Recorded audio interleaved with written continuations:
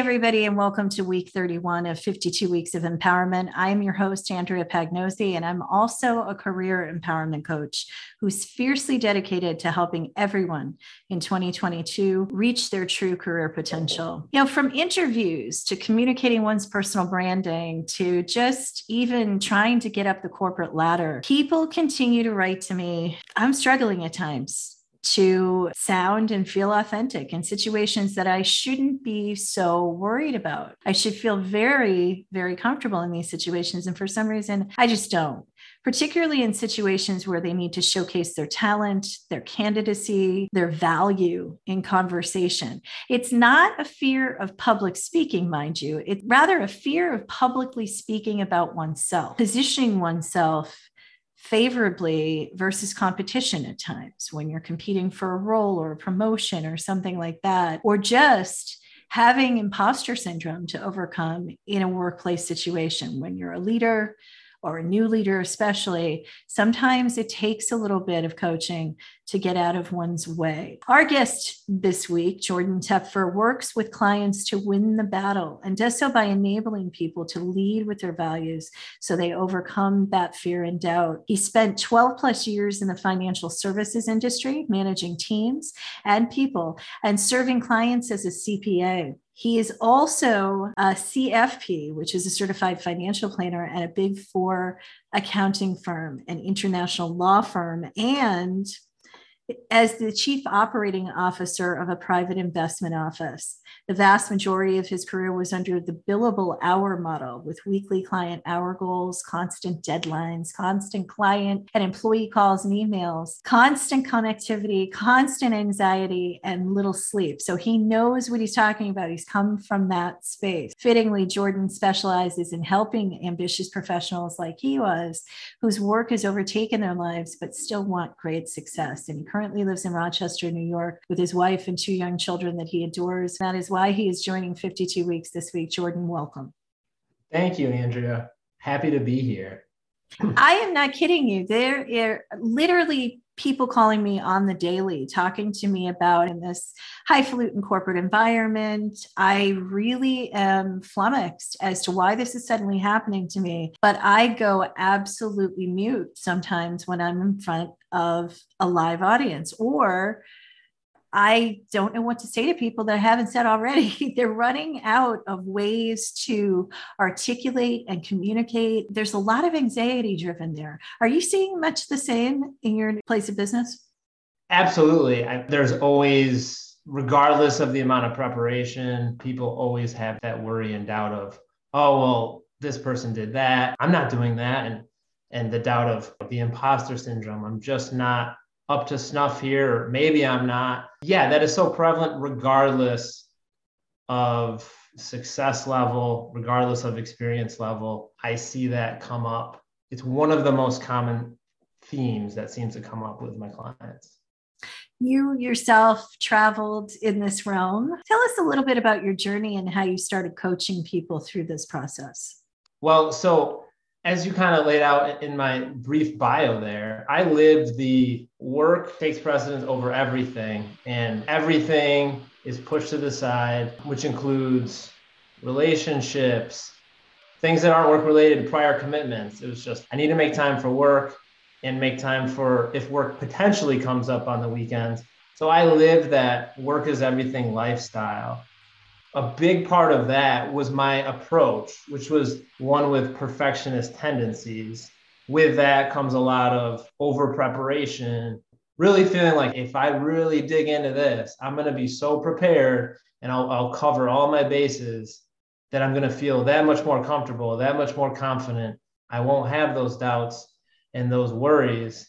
And that approach, coupled with an industry that I worked in that's very much inherently set up to be very demanding, having those weekly and monthly billable hour goals, even if you're doing things as you should be, you're still working a lot. So you start throwing on those other layers of this perfectionism and things like that, and it can really get out of hand. And it was when the pandemic hit and really everything slowed down and didn't have the ability to just bury myself in work, I was kind of forced to face certain things, like how I had neglected certain relationships, how I couldn't just go do things to take my mind off things. It kind of forced me to face what I had been doing for the past dozen years and really take a step back and look at it. And I had been successful, so I hadn't necessarily done that much self-reflecting on, okay, what is the cost of that? And when I really stepped back and said, okay, well, if I look back in 20 years, am I going to be pleased with the choices I made? Am I going to be the husband, the father to my two children that don't get to pick who their father is? Will I be happy with how I live those 20 years? And that was just so clear that my approach to work and what it was costing me was not going to work. It just became very clear that I needed to make some type of change. What that change was, it wasn't totally clear at the time, but certainly my approach to work, the cost that I was paying to have the success that I was having was too high. And it was easy to fall into that trap because you're having that quote unquote success, raises, promotions, things like that. So you say, oh, I'm doing the right thing. It just becomes a habit, became a habit of the way I was working. I knew it was an issue once I reflected on it. I didn't know how to change it. And so that's kind of how I started to begin arriving at coaching. I had worked with some coaches briefly in my time while in the Big Four accounting firm, but really the pandemic was what really sparked things for me in terms of the beginning of the process getting into coaching. I think that's true of a lot of people. Maybe 99.5% of the people that I talk to will say that in some way, shape, or form, their values actually changed as a result of the overtime they were putting in. Gone were the days of the 3-hour commute, but the 3 hours were put into Zoom meetings and MS Team meetings and WebExes, and they weren't put into people time. How much of the conversations that you have with your clients is driven around values practice in their ambition? It is so central to the relationship and the coaching that I do with clients. And it's interesting because I think a lot of clients, when they begin the journey, they aren't expecting that to be the case necessarily. Maybe there isn't the awareness of what those values are. But so much of it, of what the uncovered and what the client wants, that is based on what they value. It's so common for there to be such a misalignment in those that it's really eye-opening for clients most often when they see that, say, wow, I never really thought about that, because you just kind of go to work and care about it, but you're just working, and you're working the way that seems like the right way to work. And you're not necessarily forced to look at those values, even though they are so central and so important. But there's not like checkpoints where it's like, okay, let's check in with our values and see how they're showing up here. And I think, to your point, the pandemic maybe sparked that for a lot of people, where they were forced to really take a step back from everything. They were forced to drastically change the way they were working, or certain things that were just so normal previously, really, oh, I missed that. I miss those things. Values are probably one of the most central pieces of coaching when you really get down to what's important to a person and how they want to show up and what they want their life, whether it's professional life, personal life, to really look like going forward. It's really tied so closely to those values. We talked offline in preparation for the program about a topic that is really driven by value, which is people's perception of self, the way that they want to come across in front of an audience, in front of their teams, in front of their peers, is almost on a different level of values. It's a different type of ambition. You want to show up well. Because of what you just said, you struck a chord with me when you said we weren't checking in with our personal values. We weren't checking in with the way that the companies wanted us to come across. And sometimes when we did, we found that misalignment. So I think it sort of put people into a bit of a tailspin. I'd love it if you could talk a little bit about how that worry and doubt has shown up in some of your clients and what you're seeing as a common thread, if anything.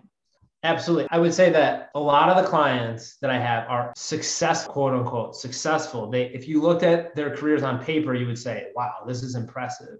But one of the pieces that seems to come up quite a bit is the stress, the anxiety, the worry. And, you look at it on paper, you say, this person seems so successful and they've been so capable and have accomplished so much. The experience that they're having in order to kind of get to that point is not enjoyable for a lot of these clients and really burning them out in many instances. So getting the results is one thing, but they're coming to me because work is just overwhelming them. Basically, it's kind of saying, with all of the overwhelm, why is that happening? What is causing that? And getting to the root of that. And a lot of that is that worry, that doubt. And what they're doing is overworking that stress to protect themselves from the criticism there, protecting themselves from potentially failing or not living up to their standards. And what it's causing is this burnout or extremely high cost to getting them the results they want. And in some instances, they're really holding themselves back from having even greater results because they're embracing that worry and that doubt so heavily, regardless of objectively whether or not this person is totally capable, not having nothing to do with their capabilities, just regardless of that. What perpetuates that? And why has it become so prominent as a result of the pandemic? Because you and I both said that. I think it's natural to gravitate towards the natural humans trying to protect yourself from things. And it's natural to focus on the negative from a standpoint of like protection. So I think there is a natural piece of it. But as it relates to impact that the pandemic has had on that, less interaction, maybe not getting the same amount of relationships and things like that, relying more on connecting with people via Zoom, social media, stuff like that. And that's just not the same as in-person connection. I think that plays into it. It just really stresses how important the relationships and that human connection piece of it is to showing up. I agree with you. I think at the start of the program, I was saying how whether it's an interview for a new job or whether you're trying to position yourself for a promotion or you're just preparing for a project presentation, there are key essential factors that are vastly different in the bubble of a virtual environment than in the fish tank or the goldfish bowl of a corporate environment, where you can sit and get to know one another, go out to lunch with one another and have a normal interaction, versus the occasional presence that somebody may or convey in a virtual environment. When you're doing your coaching, this coming up, I have one chance to make a first impression and I'm really kind of freaked out by it. Or is it something that has happened? Because the other thing I see that's a little bit different is the way that people are evaluated in a virtual environment. It's a little bit more about how do you cultivate a sense of community, a sense of belonging, a sense of getting to know one another. Do you communicate effectively? I see a lot more surveys, assessments focused on the connectivity that people have in a corporate environment, ever more than they did when people were going into an office setting. Are you seeing any of this as well? This kind of gets at this question and maybe the previous one as well, just with not feeling as great of a connection because things are being done virtually as opposed to in person. It's easier to have like a self-criticism because you don't feel that connection with a person. It's not easy to connect with them. So you're kind of left to feel like, am I doing something wrong? Or, what's missing here? It's really easy to bring that inward, playing into that doubt. Am I doing this wrong? Organizations have certainly made a real effort to focus on that communication, focus on that connection. You see a lot of virtual happy hours and things like that, which would be obviously completely unheard of before, but really getting at, hey, we recognize how important this stuff is, and we're doing the best we can do with it, even though we have to be virtual here. It really requires more effective communication if you have to do it virtually, and also just a greater confidence. When you really dig a little bit, it makes sense that it does require more confidence because you don't have that as much of a connection with the person on the screen. You don't get the same body language. You can't see all of the as people are migrating back to more of an office setting, are seeing some of that come back around? Yeah, I think so. I think generally speaking, aside from the convenience of working from home in the virtual setting, which certainly exists, people generally are really enjoying that in-person communication, in-person connection. That is one piece that the vast majority of the clients, like that's what really what they were missing, and has really been an improvement. The people that have gotten more face-to-face interaction. So when people are coming to you to build this type of personal credibility and swap out the worry and doubt for more authenticity and more confidence in who they are, how do you work with them? What are some of the steps you take to kind of position them favorably in situations where they're becoming a little less confident? Great question. Of course, every client is unique. So it's really about what they're going through and really hearing out what they're experiencing and what is really holding them back. A couple of things we really like to do is to really imagine that the person is whatever field they're in. Imagine that they are best in their a scientist. You're the top scientist in your field. You win all these awards, everything like that. And if you imagine you were that person, then say, okay, you are that person. Now imagine going through the day doing whatever your work is. Would there still be that worry and that doubt? Would there still be things to really latch onto as it relates to those? And in every instance, in my experience, the client has said yes, especially the people that, where that's a major issue, without a doubt, they said yes. And so it's interesting because it really brings this awareness to, oh, okay, so I can't avoid this worry and this doubt. Yes, like there are things that reduce it, preparation, practice, experience, all those things might reduce it, but you can't eliminate it entirely. And so kind of laying the foundation of that is going to exist, that worry, that doubt, that fear, that is going to exist regardless. And that's been incredibly empowering for people to kind of come to the realization that, okay, I have the choice. And it sounds so simple, but I have the choice where I can embrace being confident and really, choose that, to embrace that confidence versus that worry, that doubt, and that fear. And that's been an incredibly powerful piece with clients, and which again sounds so simple, but really going through that process and saying like, oh, it ultimately is a choice. That is a simplified way of saying it, but yes, I ultimately have to make that choice because that all that worry, that doubt, that fear, that will always exist, and there's nothing I'm going to be able to do about it to completely eliminate it. Yeah. Forgive yourself for the things that you can't control, recognize the things you can and accept the things and go from there. You and I both have spoken to the fact that as human beings, we have a desire to be the best and be successful and so forth. But there are times when we over prepare thinking that that's going to enable us to knock it out of the park, when in reality, sometimes over preparing makes us rigid. There's a need for agility. If we've learned anything from a pandemic we didn't anticipate, we got to be agile. We've got to be prepared for anything. And it's impossible to over prepare. Don't you think? Oh yeah, you could spend the rest of your life preparing for things. Absolutely. And that is this over preparation piece that I mentioned before, which is, for a lot of people, the next step when you talk about the worry and doubt and what the step is that's kind of the next step. Like, well, why do you prepare? Why do you over prepare and all of that? And a lot of it's like, well, playing into that worry and doubt. Well, I want to protect myself from potentially failing, and that's how that a lot of that plays in there. But yeah, you could spend the rest of your life preparing, and is that going to do you any good? There's a fine line between the appropriate amount of preparation for you and inappropriate amount. Was there a particular client that comes to mind where you had a conversation of this sort where the self-criticism just kept creeping in? And what did you do to kind of overcome that?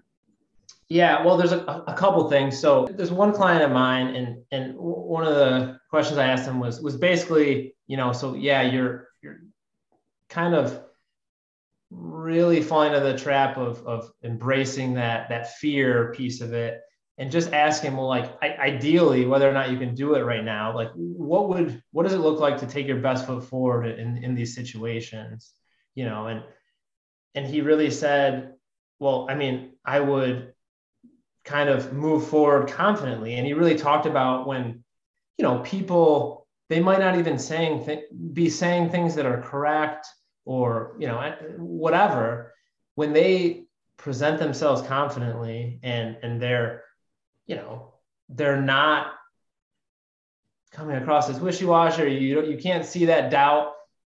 Number one, it's he's like, yeah, because I find that it's more appealing to listen to someone like that. And you also don't pay attention to, you don't criticize them as easily because oh yeah, that seems, whether or not I agree with that, hey, this seems interesting. And the other thing he said, on top of all that, with coming through with the confidence, is just, he's like, and if I didn't have all that worry and that fear and that stress as I'm going through this, how much more enjoyable. I mean, and that is one of such a huge piece, is like, yes, you might get through it embracing all that worry and that doubt, and with that over preparation, you might have these results that you're pleased with. But what is that costing you in terms of the actual process, which is the vast majority of whatever you're doing? It's not the result, it's the process itself. And that was really the realization for that specific client, where it's like, wow, that alone, regardless of the results, that alone is enough, was enough for that person to really say, this is something I really want to focus on. Because if I'm really being honest with myself, I'm getting these results, but I am not enjoying this process at all. And not enjoying that process means pretty much not enjoying the vast majority of his life up to that point, professional life. So that's the one that really sticks out, that actually just happened fairly recently. Regardless of results, that is a good title to this discussion, because I think enough people have held themselves back from, and I've talked about this on a couple of different episodes now, what I like to refer to as leaping without looking, taking the risk, because at the end of it, regardless what the outcome, there's something to be learned. And there's so much more to enjoy and feel succinct about when you walk away from something with a key takeaway. Yes. How do you hold people to plans? How do you hold them accountable to the things that you guys work on and see them through implementation? Yeah. So, I mean, it depends. It's up to the client ultimately on what they want their accountability to look like. Some clients really, use me to hold them accountable in terms of, hey, I want to do this by our next session or something of that nature. And then, we'll follow up the next session. Or some clients want to communicate with me between sessions and say like, hey, in the next 3 days, I'm going to do this. And then by the next session, I'm going to do that. And they either do it via email or via video on Marco Polo. But so, whatever. Some people say, hey, accountability is, I'm going to talk to my wife about this and she's going to hold me accountable to it. So it all depends. That's a beautiful thing. It's whatever the person decides on, whatever they think will work best for them. But it's very interesting, as you mentioned, as you talked about, you made that comment, and a couple of things really came up for me, and with this detachment from the outcome, like kind of jumping in, without knowing where you're going to go. And it's all so related with like embracing that confidence and that worry and that doubt and leaving that to the side. When someone is embracing that confidence and essentially like just saying, hey, this is me. I'm going to, proceed naturally and confidently, and whatever happens, knowing that what else could I possibly do? I can't be something I'm not. It's kind of, I've prepared up to this point, I've practiced up to this point, and now I'm going to proceed with this confidence, knowing that, hey, I have everything I need to just perform at the best level that I can right now. Knowing that that's all they can do. Like, what else could you do? which then creates this detachment from the outcome, knowing like, hey, that is the best foot forward. As I mentioned, the one client that said like, yeah, the best approach for me, even though I have a hard time seeing myself being able to do it, is to approach it with confidence. So getting to that point is basically, hey, I'm approaching this with confidence, and the outcome is, it may not be a positive outcome, the outcome that I want, but there was nothing I could really do. I gave it my best, and having that detachment to that outcome is an incredibly empowering way to approach things, because you're not letting your failures define you. So people always talk about failure is so powerful, and it's, you should want to fail all the time. But if you're living and dying by your outcome, you're not going to be able to fail and then just move on quickly or learn from it and move on.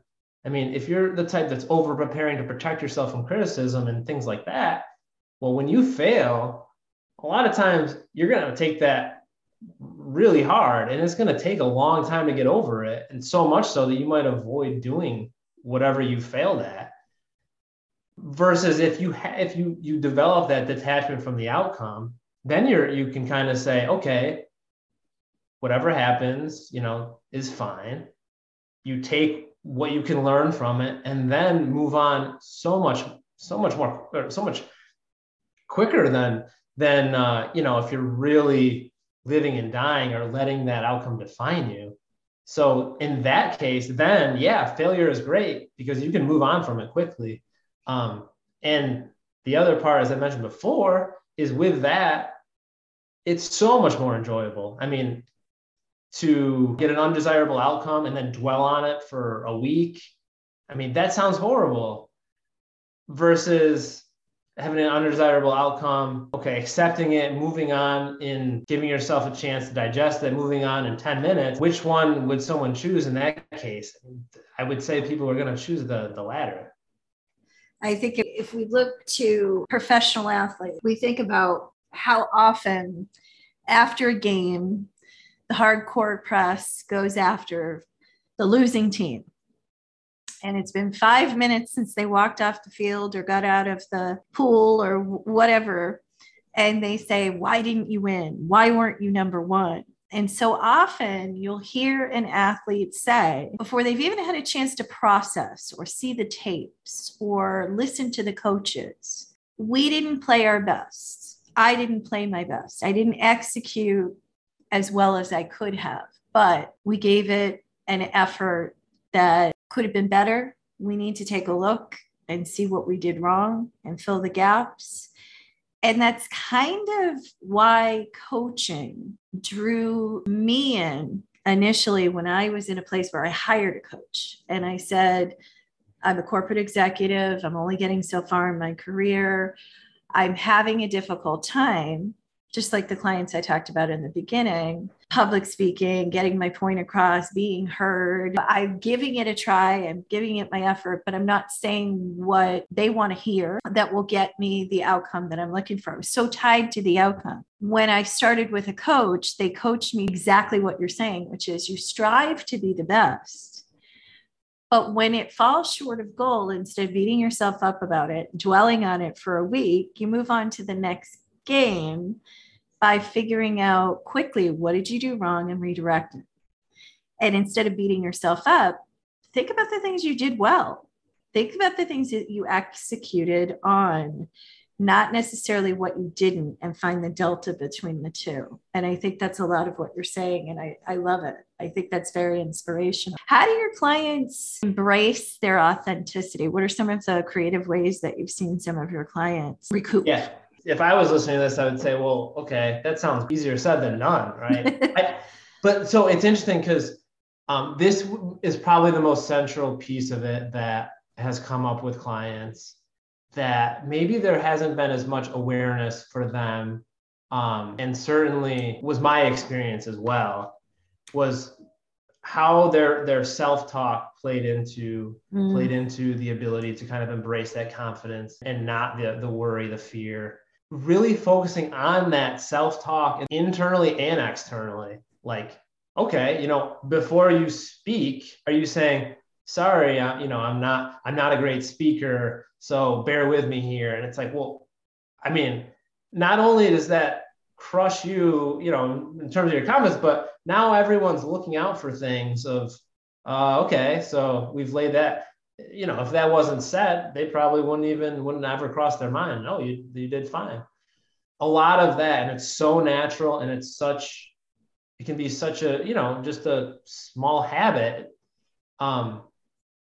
That really having a focus on that and moving forward, that alone was so impactful for many of the clients, because many of these clients, like, negative self-talk was so prevalent, and then there's the whole positive, replacing negative self-talk with positive self-talk has been another piece of it, where it's, okay, not only am I eliminating that negative self-talk, but I'm replacing it with positive self-talk. Like, oh, I can do this. I am confident that, what I can do naturally will be good enough. And very, very powerful. Seems like such a small thing, and it's something that's so natural to not do.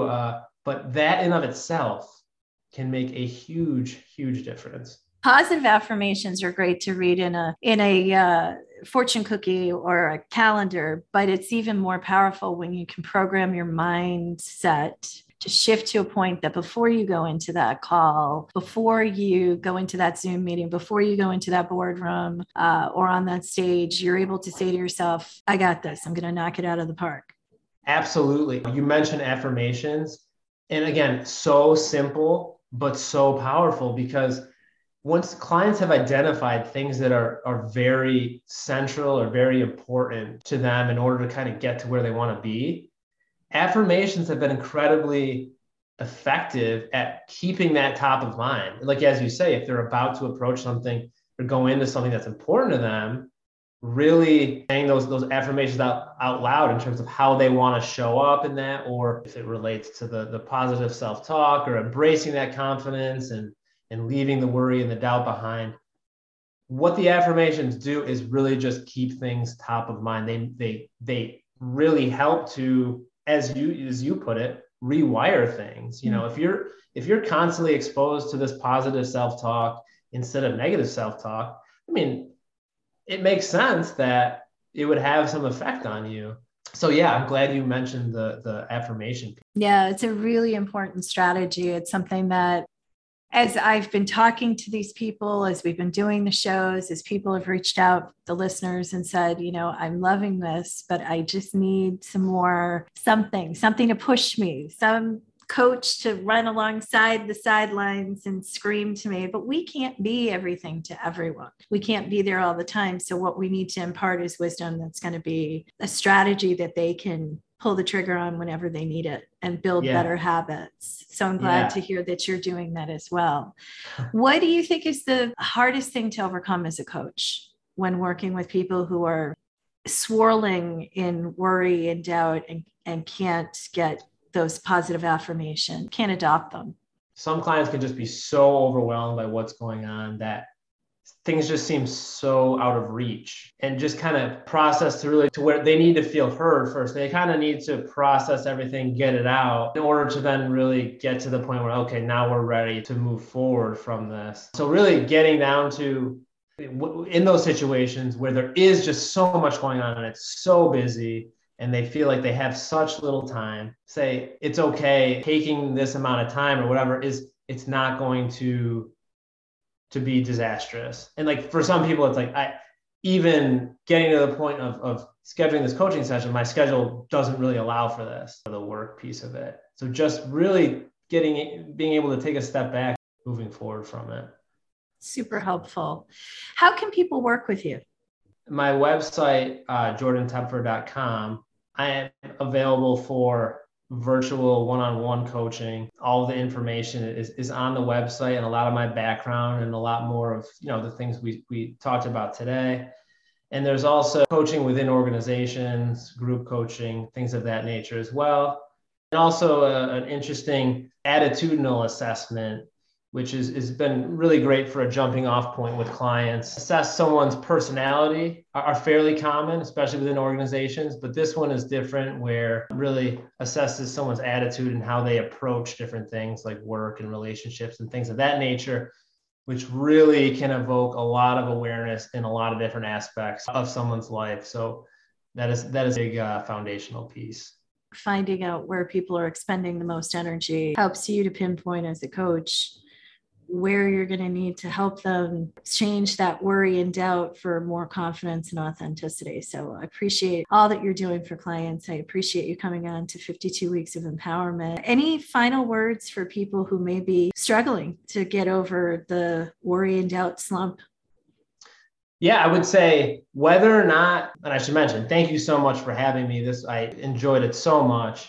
I would say it might feel like what we talked about is not possible because you're just so busy and it's like, oh, that sounds so far out of reach. But I will say that it absolutely is not. And that is one of the beautiful things about working with a coach and the unique relationship that working with a coach offers, and where you can really get down to things that you haven't been able to get down to with whatever other relationship that you have. Talk to someone about it. It is an incredibly unique relationship and just such a powerful thing. And I really have that belief that anyone can attain the things we talked about, regardless of the situation. Thanks so much for doing what you do. I too have thoroughly enjoyed it. Jordan Tepfer for folks that are looking to overcome worry and doubt and so much more. Thank you so much for joining 52 Weeks of Empowerment this week. And for all of you listening, that's all we have for you this week, but we hope to have you back here same time next week, same place, even more power.